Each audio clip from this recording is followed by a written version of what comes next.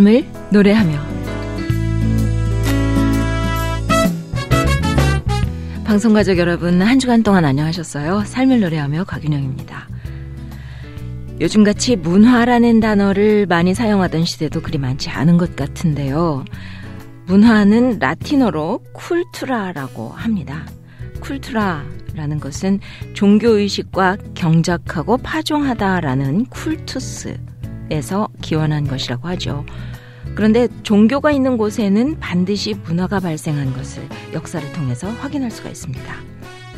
종교 중에서도요, 인간에게 정말 큰 영향을 끼친 문화를 발생시킨 것이 바로 기독교인데요. 특히 죄로 인해서 영원히 죽을 수밖에 없는 인간을 구원하시려고 이 땅에 오신 예수 그리스도의 탄생을 축하하는 성탄절은 온 세상의 축제가 됐죠. 이번 성탄절은 이 땅에서 주고받는 선물에만 만족하지 말고 우리에게 영원한 기쁨과 소망이 되시는 하나님의 최고인 선물, 예수 그리스도 때문에 기쁨이 넘치는 그런 성탄절이 되기를 간구합니다. 삶을 노래하며 오늘 첫 곡은 해분이 노래합니다. God rest ye merry gentlemen. 만백성 기뻐하여라.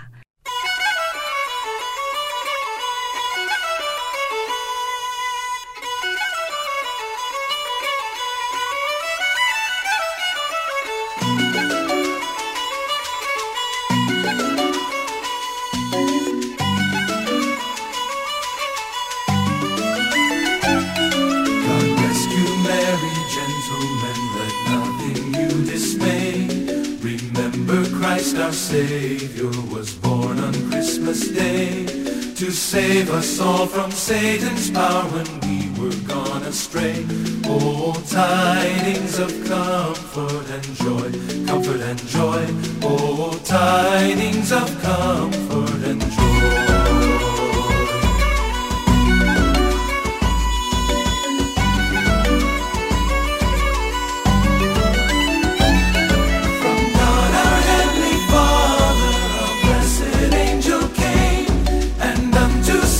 Shepherds brought tidings of the same, how that in Bethlehem was born the Son of God by name. Oh, tidings of comfort and joy, comfort and joy. Oh, tidings of comfort and joy.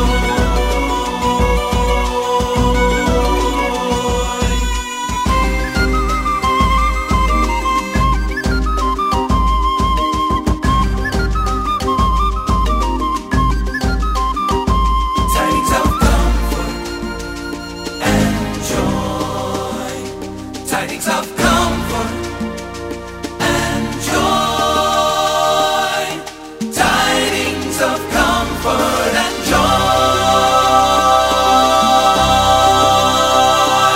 And when to Bethlehem they came, where Christ the infant lay, they found him in a manger where oxen fed on hay. And there beside the infant child they worshipped him that day. Tidings of comfort and joy, comfort and joy. Oh, tidings of comfort, comfort. Tidings of comfort and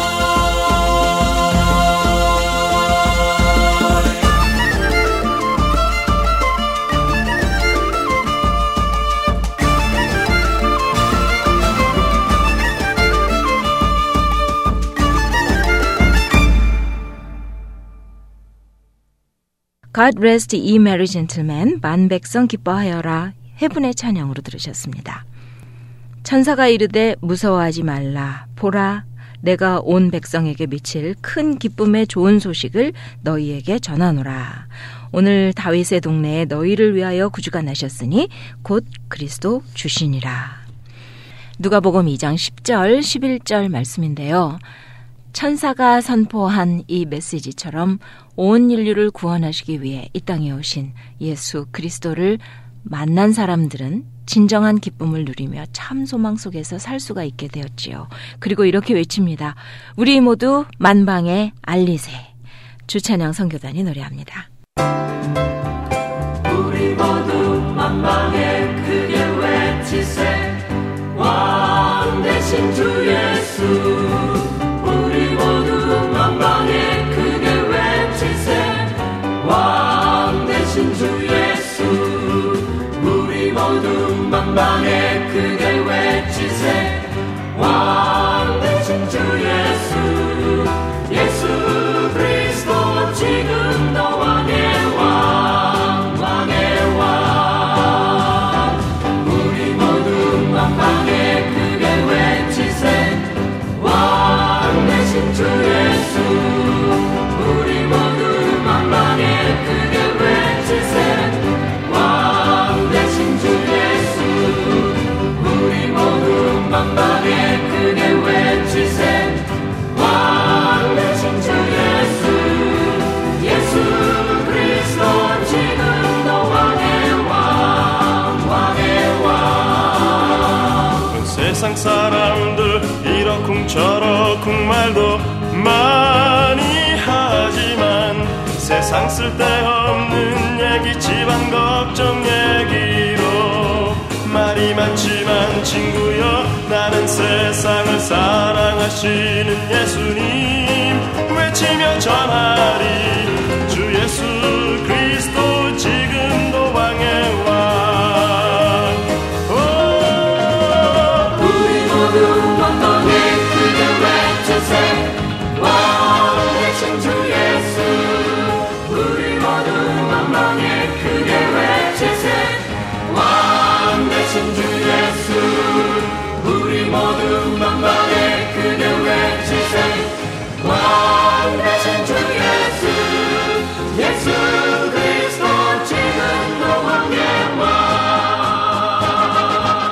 우리 모두 만방에 알리세 주찬양 선교단의 찬양으로 들으셨습니다. 삶을 노래하며 이 시간은 삶을 노래하며 살 수 있는 이유를 아름다운 노래와 엮어서 꾸며드리고 있는데요. 감동적인 이야기를 함께 나누는 아름다운 이야기. 신앙생활에 꼭 필요한 주제를 이야기로 푸는 꿈이 있는 자유의 정정원 목사와 함께 그리고 내가 좋아하는 노래 등의 코너로 여러분과 함께하고 있습니다.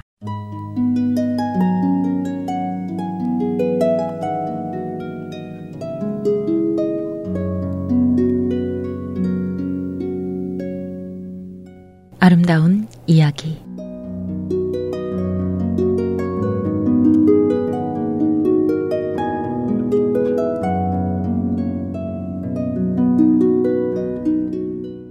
아직 돈의 가치를 잘 모르는 한 키 작은 소녀가 보석 가게에 들어섰습니다. 소녀는 윈도우에 장식된 보석을 한참 동안이나 살펴보다가 주인 아저씨께 방긋 웃고는 자기가 결정한 목걸이를 가리킵니다. 아저씨, 저 목걸이 주세요. 큰 보석은 아니었지만 그래도 꽤 가격이 나가는 보석이었습니다. 누구에게 선물을 할 거니? 보석가게 주인 아저씨가 물었습니다. 그러자 소녀는 우리 언니에게 줄 선물이에요. 저는 엄마가 없어서 언니가 저를 키우거든요. 언니에게 줄 크리스마스 선물을 찾고 있었는데 이 목걸이가 꼭 마음에 들어요. 언니도 좋아할 것 같아요. 라고 말을 했습니다. 그래, 돈은 얼마나 가지고 있지? 네, 제 저금통을 모두 털었어요. 이게 전부예요. 소녀는 저금통을 턴 돈을 손수건에 정성스럽게 싸서 가져왔습니다. 그리고 돈이 담아있는 손수건을 주인 아저씨에게 넘겨주었습니다. 소녀는 목걸이의 가격에 대해서는 전혀 몰랐습니다. 소녀는 사랑하는 언니를 위해서 자기의 전부를 내놓는 그것밖에는 아무것도 몰랐습니다. 소녀의 돈을 건네받은 주인 아저씨는 가격표를 슬그머니 떼고 그 목걸이를 정성스럽게 포장해 주었습니다. 그런데 크리스마스 이브에 한 젊은 여인이 이 보석 가게에 들어섰습니다. 손에는 소녀에게 팔았던 목걸이가 들려 있습니다. 이 목걸이 이곳에서 판 물건 맞습니까? 진짜 보석인가요? 예, 저희 가게의 물건입니다. 썩 좋은 것은 아니지만 진짜 보석입니다. 누구에게 팔았는지 혹시 기억하시나요? 물론이죠. 세상에서 마음이 가장 착한 소녀였지요. 가격이 얼마지요? 주인이 목걸이 값을 말하자 그 여인은 몹시도 당황했습니다. 그 아이에게는 그런 큰 돈이 없었을 텐데요. 그 소녀는 누구도 지불할 수 없는 아주 큰 돈을 냈습니다. 자기가 가진 전부를 냈거든요. 가게를 나가는 여인의 두 눈에 감격의 눈물이 맺혔습니다. 보석가게 주인 아저씨도 눈에서 눈물이 났습니다. 보석보다 소녀와 언니와 가게 주인 아저씨의 아름다운 사랑이 더 아름답게 빛이 납니다.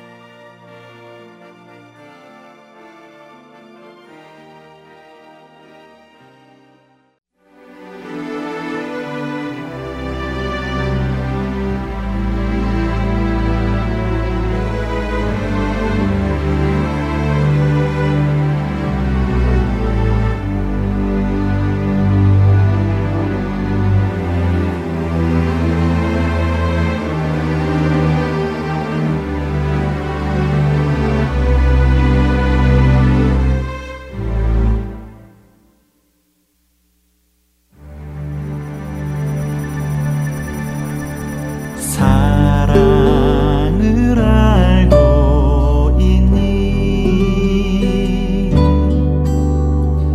우리가 간직해야 할 참된 의미의 사랑을 예수님이 이 땅에 오심도 바로 그 사랑 때문인 것을 하나님이 세상을 이처럼 사랑하사 자신의 독생자를 주셨으니 이는 저를 믿는 자마다 영생을 얻게 하려 함이라. 우리가 간직해야 할 사랑을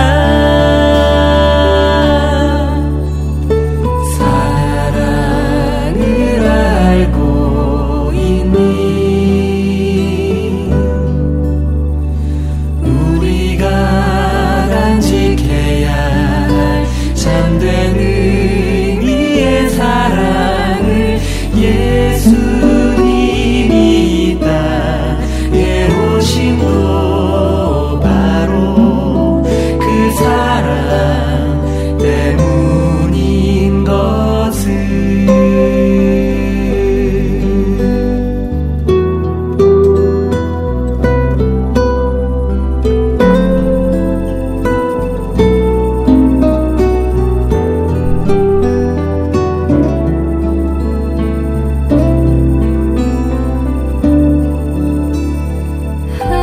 하나님이 세상을 이처럼 사랑하사 자신의 독생자를 주셨으니 이는 저를 믿는 자마다 영생을 얻게 하려 함이라. 우리가 간직해야 할 사랑. 하나님이 세상을 이처럼 사랑하사 자신의 독생자를 주셨으니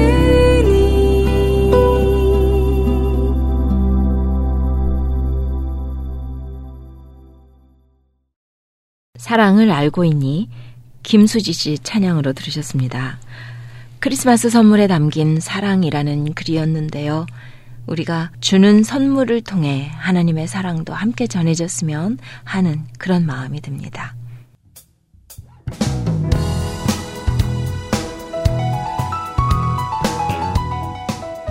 정정원 목사와 함께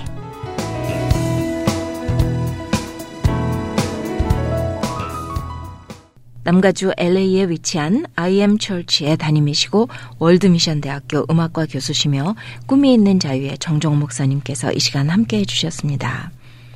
어서 오세요, 목사님. 네, 안녕하세요. 네, 목사님 정말 기쁨과 설렘이 있는 그런 성탄절이 들어있는 12월이잖아요. 예.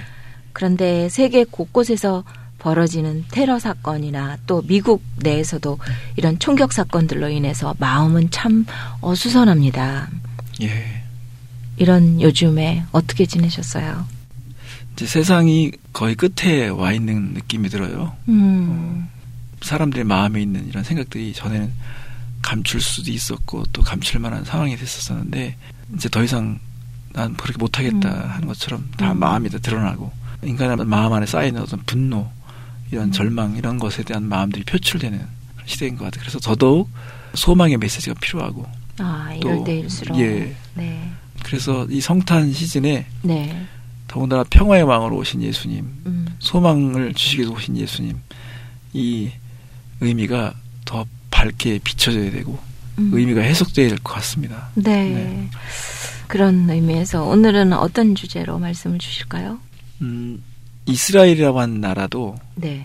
오랜 동안 평화의 시대가 없이요. 그렇게 식민지도 살고 포로의 생활을 보냈었었는데 이 백성들이 항상 성전을 향하는 그런 그 마음들 또 성전을 향해서 나아갈 때 불렀던 노래가 있어요. 시편 122편인데 네. 이 시편 122편을 다시 한번 살펴보면서요. 네. 네, 성전을 향하는 노래, 교회를 향한 노래에 대해서 주제를 정했어요. 네. 그리고 우리가 왜 성전을 향할 때 즐거워야 되는가 그런 이유에 대해서 함께 나누려고 합니다. 네.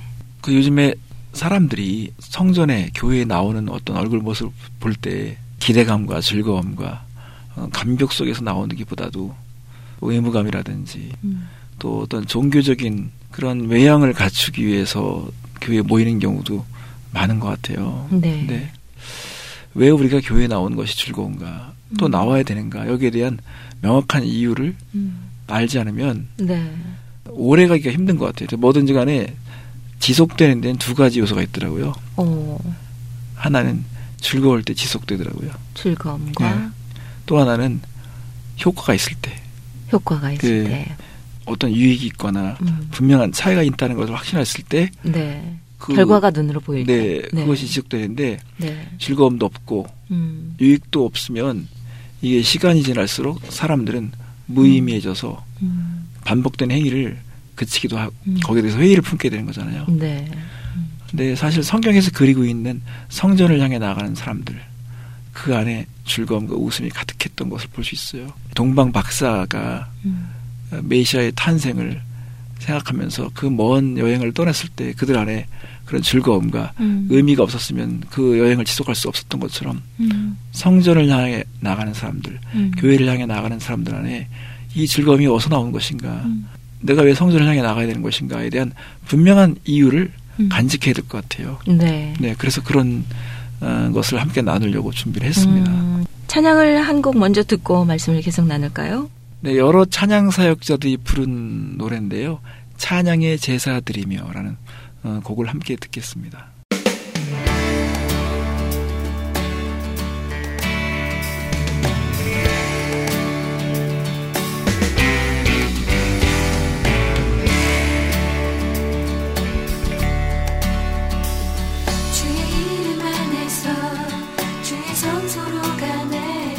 영광스러운 이곳에 우리 기쁘게 왔네. 거룩한 보좌 앞에서 따뜻함을 느끼네.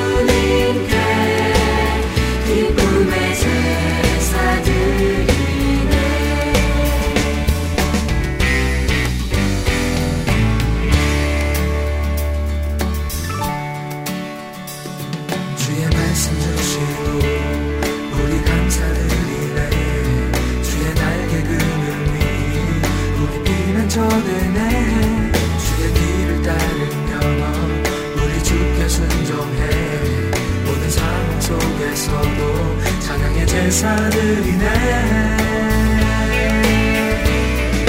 찬양의 제사드리며 손소로 들어갑니다 찬양의 제사드리며 손소로 들어갑니다 우리 모두 주님께 감사의 제사를 드리세 우리 모두 주님께 기쁨의 제사 드리네 찬양의 제사 드리며 손소로 들어갑니다 찬양의 제사 드리며 손소로 들어갑니다 찬양의 제사 드리며 손소로 들어갑니다 찬양의 제사 드리며 손소로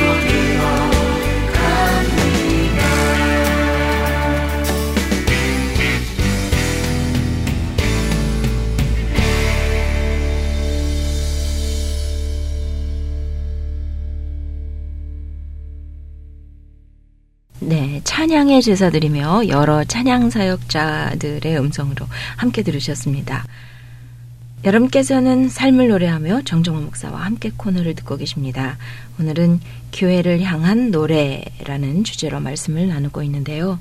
정말 성전을 향해 나가는 사람들, 교회를 찾아 나가는 사람들, 그들 마음속에 무언가 좋고 아름다운 뭔가가 있을 것 같아요. 네. 예. 시편 122편 1절 보면요. 예. 다윗이 성전에 올라가는 그런 노래를 부르도록 이 시편을 노래했는데요.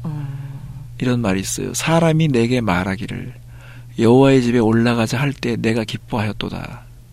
이렇게 말하거든요. 네. 우리가 살면서 누군가 어떤 초대를 받을 때 뭐뭐 하자는 말을 들었을 때 기쁜 초대가 있잖아요. 그렇죠. 내가 갈비 살 테니까 가자. 그래. 그럼 막 좋잖아요. 네. 아니면 영화 보러 가자.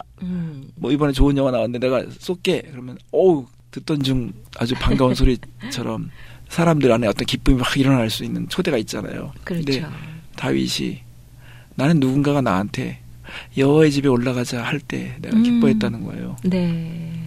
이런 기쁨이 어디서 나왔을까 하는 거죠. 제가 어렸을 때는 산을 넘어서 또 물을 건너서. 네, 그렇죠. 비바람을 다 견디면서 맞아요. 교회 나오는 그런 분들이 그쵸. 많이 계셨잖아요. 또 동네마다 교회가 다 한 군데밖에 없었으니까 어디선지가 다 몰려와야 되니까 맞아요. 그걸 다 견뎌내야 되는데 다 그때는 웃음 가득하고 즐거움이 있었었거든요. 그래서 방송을 들으신 분들은 스스로 한번 돌아봤으면 좋겠습니다. 나는 요즘에 교회 나가는 것이 즐거운가? 또 즐겁다면 그 이유가 뭔가? 또 집사님 어떠세요? 즐거우세요? 마음 안에 어떤 즐거움이 있습니까? 지금 말씀 들으시면서 나 교회 예배 드리러 갈 때 정말 기쁘고 들뜬 마음으로 즐겁게 갔나? 이런 생각을 하게 되거든요. 때로는 바쁘게 일어나서 그냥 허덕거리고 아무 생각 없이 갔던 때도 있고 때로는 또 교회 가서 사역이 기다리고 있잖아요. 어떨 때는. 그것 때문에 헐레벌떡 또 갈 때도 있었고 네. 또 때로는 어느 집사님하고 무슨 할 말이 있었는데 그래서 또 그거 생각하면서 갈 때도 있었고 왜 가는지에 대한 그런 거에 대해서 깊이 생각 안 하고 그냥 매너리즘이라고 할까요? 그냥 갔던 것 같아요. 최근에. 그런데 성도들은 교회에 가야 하는 명확한 이유가 다 다른 것 같아요. 사람은 어떤 일을 지속할 때 그 지속하게 되기 위해서는요. 진짜 즐겁든지 아니면 명확한 이유가 있어야 되는 것 같아요. 명확한 이유. 그러니까 당신이 왜 교회 가죠? 라고 했을 때 전 즐거워요 라고 말할 수 있든지 아니면 성경적으로든지 제가 거기 나가야 될 이유는요. 이것 때문에 나가요. 단지 그냥 설교를 듣기 위해 나가요. 이게 아니라 거기에는 하나님이 약속하신 놀라운 축복이 있습니다. 하나님이 약속하신 분명한 뜻이 있습니다. 우리가 교제해야만 얻을 수 있는 보상이 있거든요. 하나님께서 건축하시려고 하는 것이 외형적인 것보다도 우리 내면의 건축에 집중되어 있기 때문에 함께 만나서 함께 더불어서 예배 가운데 예배하고 교제할 때 형성되는 놀라운 건축 효과가 있거든요. 저 이것을 믿는 것이 성경에서 말하는 새 언약 백성의 특징 중에 하나라고 생각합니다. 네. 목사님, 그럼 예배자들이 성전을 사모한 이유가 무엇일까요? 그 경배자들이 주의 전을 사모할 수밖에 없는 것은 거기에 하나님께서 지어주신 특별한 이유가 있었고 또 하나님께서 만나주시고자 하는 그 만남의 장소였다는 걸 믿었기 때문에 즐거웠었던 거거든요. 네. 근데 오늘날 우리가 이것을 새롭게 해석한다면 사도행전 20장 28절에 보면 피값 주고 사신 교회라는 표현을 말합니다. 그러니까 하나님께서 오늘날 교회는 피값 주고 사신 것이기 때문에 하나님께서 예수님의 그 피를 대가를 지불하고 사신 교회라고 했을 때 성도들은 복음을 알고 있다면 하나님의 그 진심을 알고 있다면 주의 전을 사모할 수밖에 없는 거죠. 그렇지만 그것뿐만 아니라 우리가 특별히 경험되는 놀라운 것들이 있기 때문에 우리가 즐거워할 수가 있습니다. 그래서 오늘 그런 것을 얘기하려고 합니다. 네. 그런데 성도들이 교회에 갈 때 이런 즐거움을 기대하지 못하는 이유가 무엇인지 말씀을 좀 해주세요. 여러 가지가 있겠지만 교제의 목적, 예배의 목적이 바르게 설정이 되지 않은 거죠. 한마디로 말하면 예배에는 우선 하나님께 영광을 돌리고 감사를 드리는 것이 주 목적인데 사람들이 어떤 이익을 얻으려고 하는 것 자체가 이 목적이 사실 바뀌어진 거죠. 물론 이익도 얻겠죠. 하나님은 하나님께서 정하신 목적대로 우리가 참되게 순종하면 거기서 반사 이익이 나오거든요. 근데 여기에 대한 관심이 없고 도리어 먼저 이익을 추구하는 이런 예배를 드리면 그것이 되게 인간적인 예배가 될 수 있는 것이죠. 그러니까 이렇게 세팅이 잘못되어 있으면요. 교제도 인간적인 교제로 발전할 수밖에 없는 거죠. 저는 하나님께서 주시는 은혜가 막 흘러넘치면 그 흘러넘친 은혜를 가지고 서로 나누게 되는 이런 교제가 진정한 교제, 거기 성경에 말하는 성령의 교통함이 흘러넘치는 교제라고 볼 수 있는 것입니다. 네. 사람이요. 예. 즐거우면 노래를 하기까지 되는데 저는 노래에 대해서 많이 고민을 해봤고요. 또 최근에도 한번 생각해 본 거예요. 세상에 불려지는 노래와 또 우리가 신앙을 가진 이후에 불려진 노래에 있어서 네. 근본적인 차이가 뭘까 이런 걸 생각해 봤어요. 근데 세상에 불려지는 노래에서도 신금을 울리는 것은 진심이 통할 때 저 사람이 진짜 마음으로 노래하는구나. 저 마음에 있는 생각을 표현하네. 이랬을 때 사람의 마음을 움직이고 감동을 주는 것 같아요. 네. 그러니까 진실에 가까우면 가까울수록 그 노래는 힘을 발휘하는데 자기와 상관이 없어도 자기의 상황이 아니어도 노래는 계속 만들어지거든요. 그죠. 너무 많죠. 마치 이제 개그맨들이 집안이 막 지금 폭삭 주저앉고 빛이 쪼들려도 사람들을 웃게 되니까 네. 웃기는 것은 자기의 직업상 그렇게 웃기는 거잖아요. 그것처럼 노래도 자기의 상황과 상관없이 노래가 만들어진다면 우리가 신앙생활을 하면서도요. 저 사람이 진짜 저 마음의 노래를 하고 있는 건가? 자기의 상황을 지금 노래를 하고 있는 건가? 그래서 노래에다가 힘이 있을 때는 그 진정성, 진실함을 노래해야 됐잖아요. 그처럼 성도의 노래 가운데 나는 교회 갈 때 너무 좋아요. 내가 성전을 향하는 이 즐거움이 여기 있습니다 하는 그런 이유를 담은 노래가 이 시편 122편에 있는 거예요. 네. 진정성이라는 말을 딱 들으면서 요즘에는 진정성 있는 행위, 진정성 있는 말 이런 것들이 참 귀한 것 같아요. 그리고 본인 자체도 진정성을 가지고 하는 건가? 네. 이런 거에 대한 어떤 디파인이 잘 안 되는 것 같아요. 네. 그게 왜 이렇게 귀하게 됐을까요? 사람들이 자기의 생각과 네. 마음과 삶이 일치되려면요. 그만한 대가를 치러야 되고 수고를 해야 되니까 힘든 거죠. 항상 사람들은 수고와 대가를 치르지 않고 보상만 생각하는 그런 시대다 보니까요. 네. 그런데 엄밀히 말하면 지난번에도 나눴지만 이 경배에 대한 심장을 네. 나눌 때도 맞습니다. 그 동방박사들이 보상받은 것은 다른 데 있는 게 아니라요. 아기 예수를 만난 거잖아요. 그렇죠. 메시아를 만난 그 자체가 보상을 받은 거고 우리가 이분을 만나려고 그 먼 길을 떠나왔는데 진짜 만났다는 거가 보상이잖아요. 그래서 저는 경배자들, 예배자들에 있어서 중요한 보상은 하나님과의 만남, 하나님을 경험하는 것이 보상인 것 같아요. 네. 그럼 오늘 주제가 교회를 향한 노래라고 말씀을 하셨는데요. 그러면 그런 교회를 향한 노래, 어떤 노래가 돼야 될까요? 어떤 노래가 된다는 질문을 하기 전에는요. 네. 사람들은 즐거운 이유가 있기 때문에 노래하는 거잖아요. 즐거워서 나오는 노래. 네, 즐겁기 때문에. 그러면 이제 당신은 뭐 때문에 교회 가는 것이 즐거워요? 라고 했을 때 우리가 정말 명확하게 사람들에게도 설득력 있고 야 그렇구나 하는 것에 대해서 내가 확신할 수 있는 노래가 있어야 되는데 그거를 한 서너 가지로 나눠서 생각해 보도록 하겠습니다. 네, 목사님 여기서 찬양 한 곡 듣고 계속 말씀을 나눌까요? 네, 우리 박종호 씨가 부른 기뻐하며 경배하세라는 노래 함께 듣겠습니다.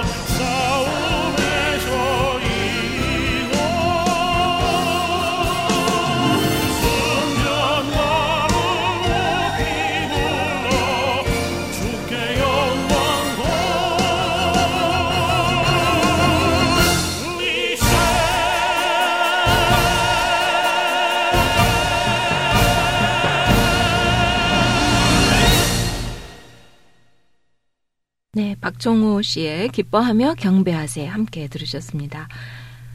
지금 여러분께서는 삶을 노래하며 정종원 목사와 함께 코너를 듣고 계십니다. 오늘은 교회를 향한 노래라는 주제로 말씀을 나누고 있는데요. 정말 기쁘게 교회를 향한 노래를 속에서 터져 나와야 될 텐데 네. 어떤 기쁜 그 마음들이 있을까요? 우리 시편 120편 2절이면 예루살렘아 우리 발이 내 성문 안에 섰도다 그랬어요. 우리가 어떤 수고의 과정에서요. 네. 그 수고가 수고로 여기지 않으려면 상상력이 뛰어나야 되는데 내가 어떤 결과를 바라보는 입장에서요. 그 앞에 서 있는 거. 네. 와, 내가 정말 그 앞에 서 있는 걸 상상하면 막 좋은 거잖아요. 예. 된 거. 그런 것처럼 다윗이 예루살렘에 우리 발이 내 성문 안에 섰도다 하는 것처럼 드디어 온 거예요. 너무 기쁜 거죠. 박사들이 성육신하신 예수님. 네. 그 예수님 앞에 그들이 섰을 때 진짜 맞구나. 하나님께서 메시아를 보내주셨구나 하는 이런 기쁨과 감격 속에서 그 앞에 섰을 때 얼마나 감격했겠어요. 우리의 수고가 헛되지 않았구나 하는 것처럼 성도들이 주님 앞에 나올 때 네. 제일 중요한 것은 무엇을 상상하느냐, 어떤 것을 그리느냐 하는 건데 여기 첫 번째로 우리가 교회 갔을 때 정말 즐거운 건 뭐냐면요. 예루살렘아 너는 조밀한 성읍과 같이 건설되었도다 라고 했어요. 네. 이건 되게 중요한 의미가 있어요. 뭐냐면 우리가 뭐 뉴욕이라든지 시카고라든지 이런 중요한 도시를 갈 때 거기에 세워진 빌딩들을 보면서 막 감탄하잖아요. 와 정말 멋있다. 더군다나 이 도시의 조명빛 아래 탁부탁 쏘여있는 어떤 이런 광경을 보면서 그 도시에 대해서 사람들이 표현을 하게 되는 거잖아요. 그것처럼 그렇죠. 예루살렘 성전이 왜 하나님께서 짓도록 허락하셨고 이것은 무엇을 위한 것이냐라고 했을 때 여기엔 중요한 그런 하나님의 의도가 있습니다.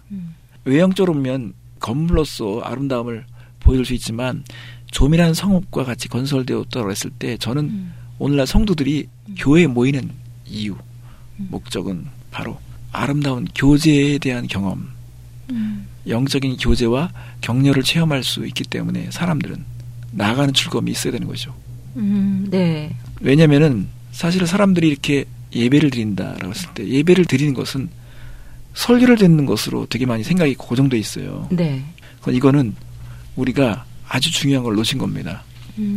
만약에 설교를 듣는 것이 예배라고 한다면 집에서 방송을 듣거나 그쵸. 인터넷으로 설교를 들으면 그것이 예배라고 하는 생각을 갖게 되면서부터 교회는 점점 이 결집력을 잃어버리게 되고 그 본질에서 훼손이 된 거거든요. 그럴 수 있겠네요. 네. 예.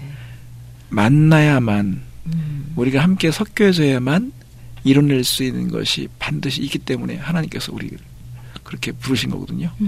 그러니까는 사람이 서로 좋아하면 닮게 되는데 네.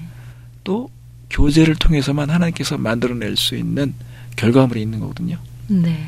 제가 예를 들면 아무리 교만에 대해서 겸손에 대해서 자존심에 대해서 자아상에 대해서 아무리 좋은 설교를 들어도요. 내가 그것은 혼자 해결될 문제가 아니라 내가 관계를 통해서 어떤 만남을 통해서 확인되고 그것이 성장하는 거거든요. 네. 그래서 하나님께서는 우리에게 공동체로 불러주신 건데 네. 각자가 이렇게 함께 모여서 서로 어떤 그런 만남과 교제를 통해서 확인되는 거거든요. 네. 그래서 우리 교회는 설교가 좋습니다라고 말하는 것은 이해가 되지만 더 중요한 것은 우리는요 이 만남과 교제가 너무 좋습니다. 우리는 서로 만남을 통해서 이렇게 용기와 격려를 받고요. 교제 속에서 하나님을 발견하고 하나님이 함께 하시는 것을 우리가 봅니다 하는 것이 그게 원래 영적인 의미에서 하나님께서 건축하고자 했던 종이란 서뭇과 같은 건설 조밀하다고 하는 것은 잘 짜여진 친교, 교제 이런 걸 말하죠. 예. 그런 면에서 저는 성도들이 사람에 대한 어떤 즐거움, 기대가 있고 그 만남에 대한 설레임이 있어야 된다고 생각합니다. 네. 그럼 교회 갈 때 어떤 집사님 만나서 얘기하고 재밌겠다 뭐 이런 생각을 하고 가는 거 맞네요. 그렇죠. 네. 그리고 또 어떤 기쁨이 있을까요? 두 번째로 우리가 즐거워야 될 것은 네. 그 이유가 정확히 나와 있는데 뭐냐면 여호와의 이름에 감사하려고 이스라엘의 전례대로 그리로 올라간도다 그랬어요. 사실은 우리가 하나님 앞에 감사의 제사를 드리는 네. 이 즐거움이 있기 때문에 나가는 게 즐거워야 되는 거거든요. 네. 이것은 쉽게 보면 이런 거죠.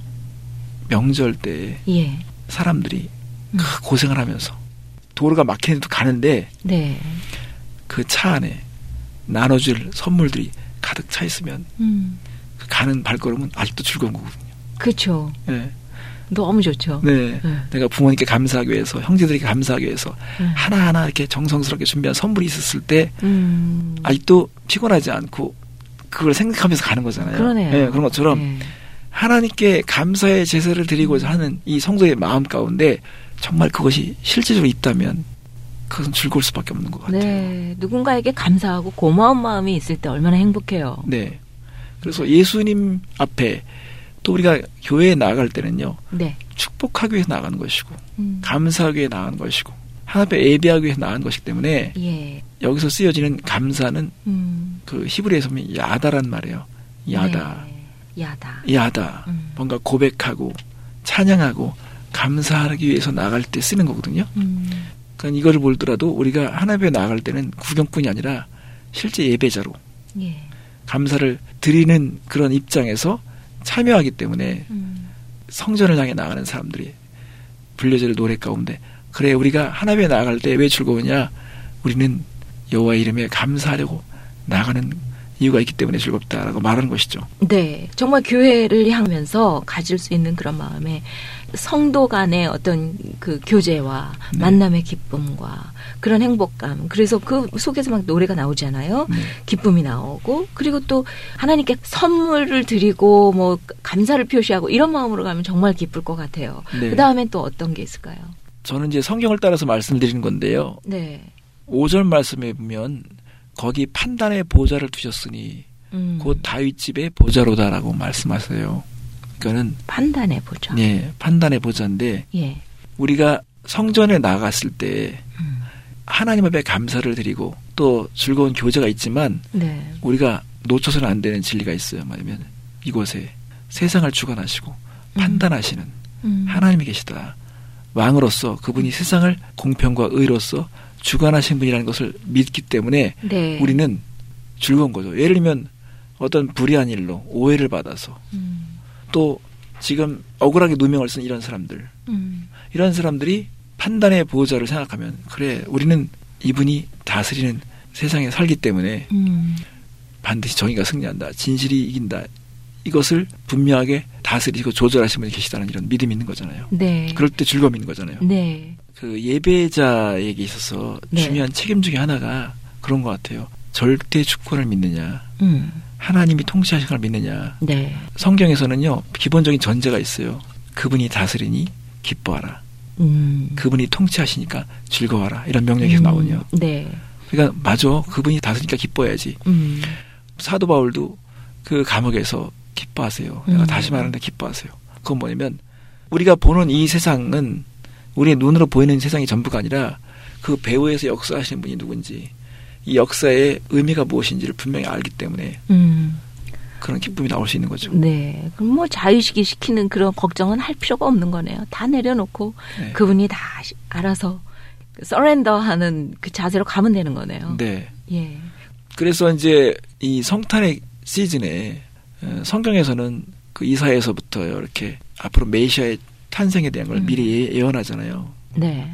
근데 거기 보면 항상 통치자, 평화의 왕, 세상을 새롭게 건축하실 분에 대한 예언을 하시거든요. 이걸 믿고 판단의 보좌를 쥐고 계신, 네. 거기에 앉아 계신 그 주님에 대한 기대와 소망이기 때문에 노래할 수 있는 것인데요. 이런 즐거움을 간직한 사람들에게도 책임이 있습니다. 즐거움을 간직하고 그거로 끝이 아니고 책임이 있다. 네. 어떤 게 있을까요? 찬양 한 곡 듣고 말씀해 네. 주실까요? 우리 찬송가 내 주의 나라와라는 곡이 있는데요. 국립합창단의 노래로 듣겠습니다.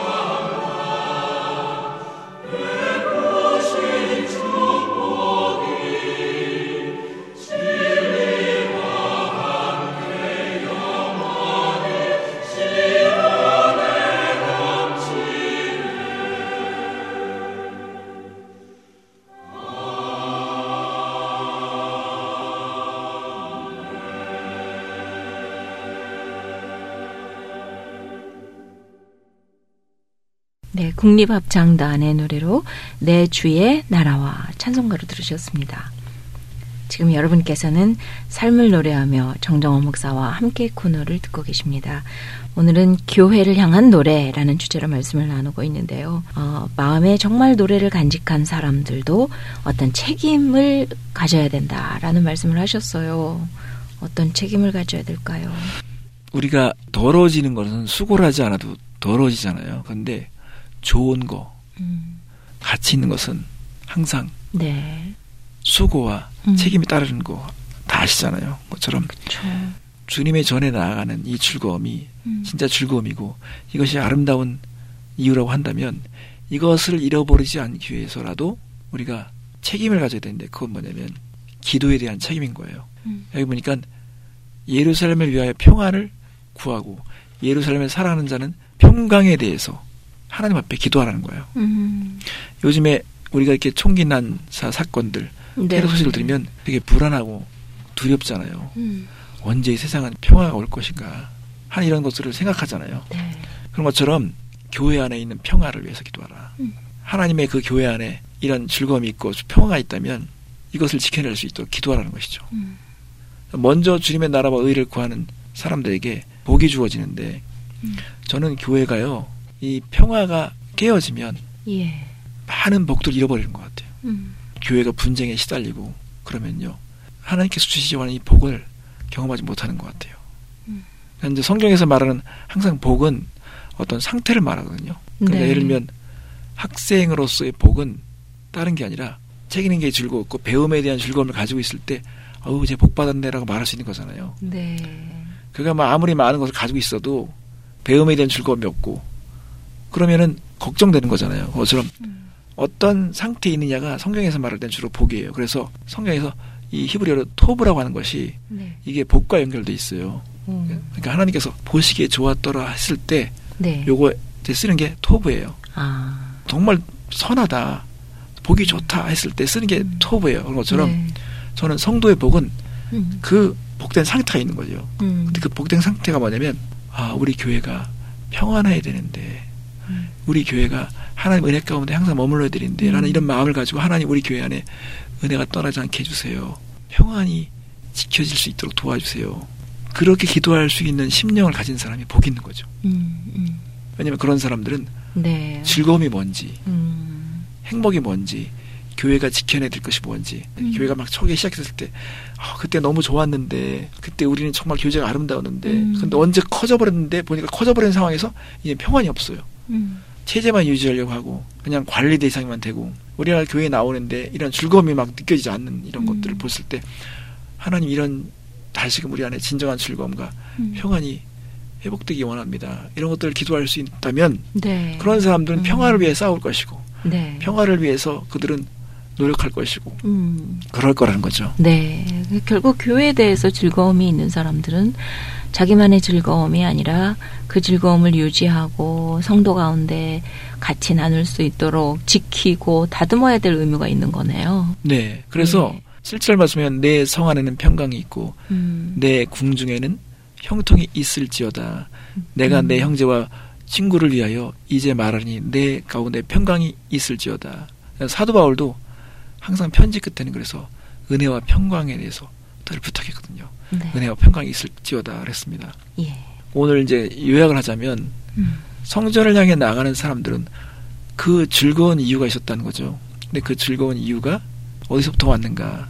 그들은 성전에 나아갔을 때 분명히 경험되어지는 것이 있기 때문에 즐거웠는데 거기에는 아주 조밀한 성읍, 아름답게 건축된 그런 모습처럼 하나님께서 우리 내면을 건축하시고 우리를 하나로 묶으시는 이런 아름다움을 겪게 되는 것 때문에 그들은 나아가는 즐거움이 있었다는 것이고요. 그리고 하나님 앞에 감사의 제사를 드리는 이 즐거움이 있기 때문에 그들은 즐거워했던 것이고 마지막 한 가지는 우리의 삶을 정확하게 판단하시는 그 판단의 보호자를 믿기 때문에 그들은 즐거워했다는 거잖아요. 네. 그렇지만 이런 즐거움을 계속 지켜나가기 위해서는 책임이 따르는데 네. 이것이 지속될 수 있기 위해서는 평화가 깨지면 안 된다는 거잖아요. 그래서 평강을 위해서 기도해라. 네. 사실 예루살렘이라고 하는 뜻은요, 평화의 기초라는 의미가 있어요. 그러니까 하나님께서 시온산 위에 성전을 세우셨을 때는요, 이제 하나님의 통치를 경험하게 되면 이 평화에 대한 것을 경험하게 되기 때문에 네. 하나님은 하나님의 백성들이 이 평화의 기초를 분명하게 세워서 기초가 세상에 널리 전파되는 것을 원하셨다는 거잖아요. 네. 그처럼 저는 무엇보다 교회가 샬롬을 경험할 수 있는 터전이 된다고 생각해요. 네. 관계에 대한 평화, 하나님과의 평화, 사람들과의 평화. 그래서 여기서 또 오는 즐거움을 겪게 되면서부터 항상 나가면 너무 좋다야. 우리 교회 나가는 거 막 즐거운 게 없다라고 말할 수 있는 네. 이런 고백들이 있어야 된다. 노래로 나와야 될 것 같아요. 정말 평화의 왕으로 오신 예수님의 탄생이 있는 12월에 참 좋은 말씀 감사했습니다. 남은 시간이 별로 없네요. 다음 시간에 다시 뵙겠습니다. 네, 감사합니다. 감사합니다. 안녕히 가세요.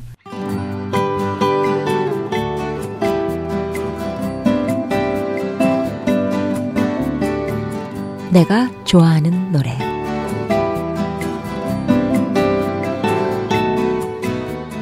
내가 좋아하는 노래, 오늘은 극동방송 인터넷 홈페이지 삶을 노래하며 방에 신청곡을 올리신 정나래 씨의 찬양을 보내드리겠습니다. 먼저 귀한 시간을 보내고 있을 전국 19살 여러분들이라는 제목으로 올리신 사연을 소개해드리면요. 안녕하세요. 저는 현재 서울에서 대학을 다니고 있는 20살 청년 정나래입니다. 대학 수학 능력 시험을 치르고 고3 친구들과 또 이제는 취업을 준비하며 성인으로서의 삶을 준비하고 있을 19살 친구들에게 꼭 해주고 싶은 말이 있어서 이렇게 글을 씁니다. 저는 비전 파워 비전 캠프라는 청소년 사역 단체에서 스텝으로 섬기고 있습니다. 제가 고3 시절이 끝나고 이 단체의 캠프에 들어와 하나님의 크신 은혜를 느끼게 돼서 여러분에게 초청합니다. 19살 여러분들, 이제는 자유라는 생각에 벌써 기대되시고 떨리시나요? 저는 한 분이라도 제가 참여하는 이 사역에 동참해서 20대의 처음을 맞이하고 싶다라는 생각을 하셨으면 좋겠어요. 10대의 마지막과 20대의 처음, 그 영광을 하나님께 드리는 여러분들이 되시길 바랍니다. 정나래 씨가 신청하신 어노인팅의 나 같은 죄인 살리신 보내드리겠습니다.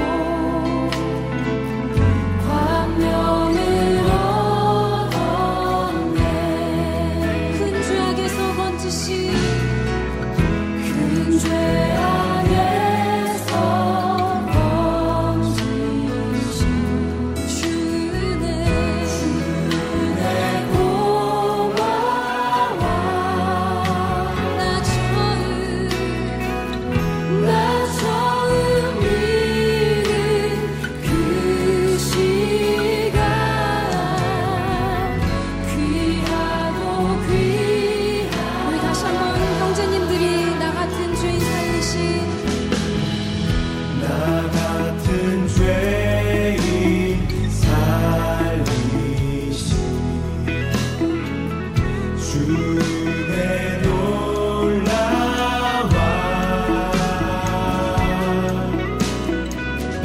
잃었던 생명 찾았고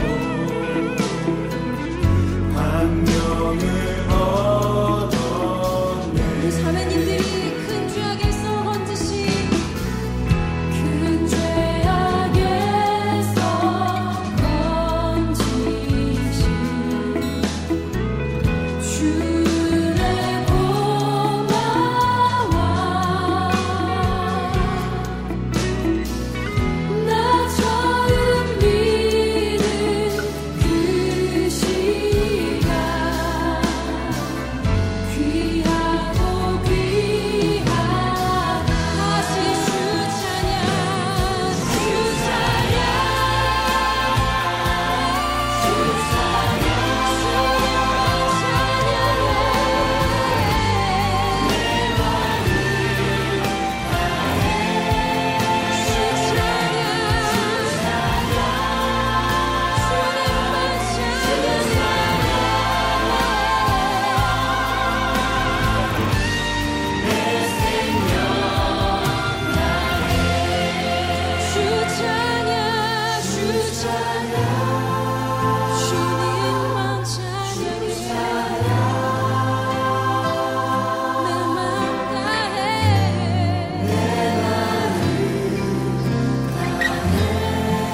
주님만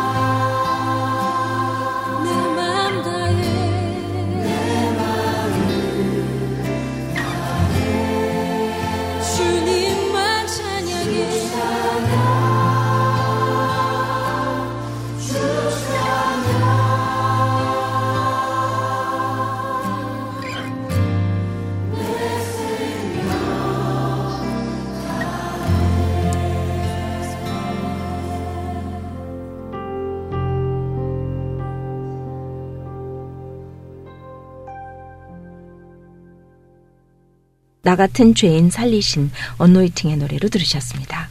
오늘 방송된 내용은 극동방송 인터넷 홈페이지 febc.net, febc.net에서 다시 들으실 수가 있습니다.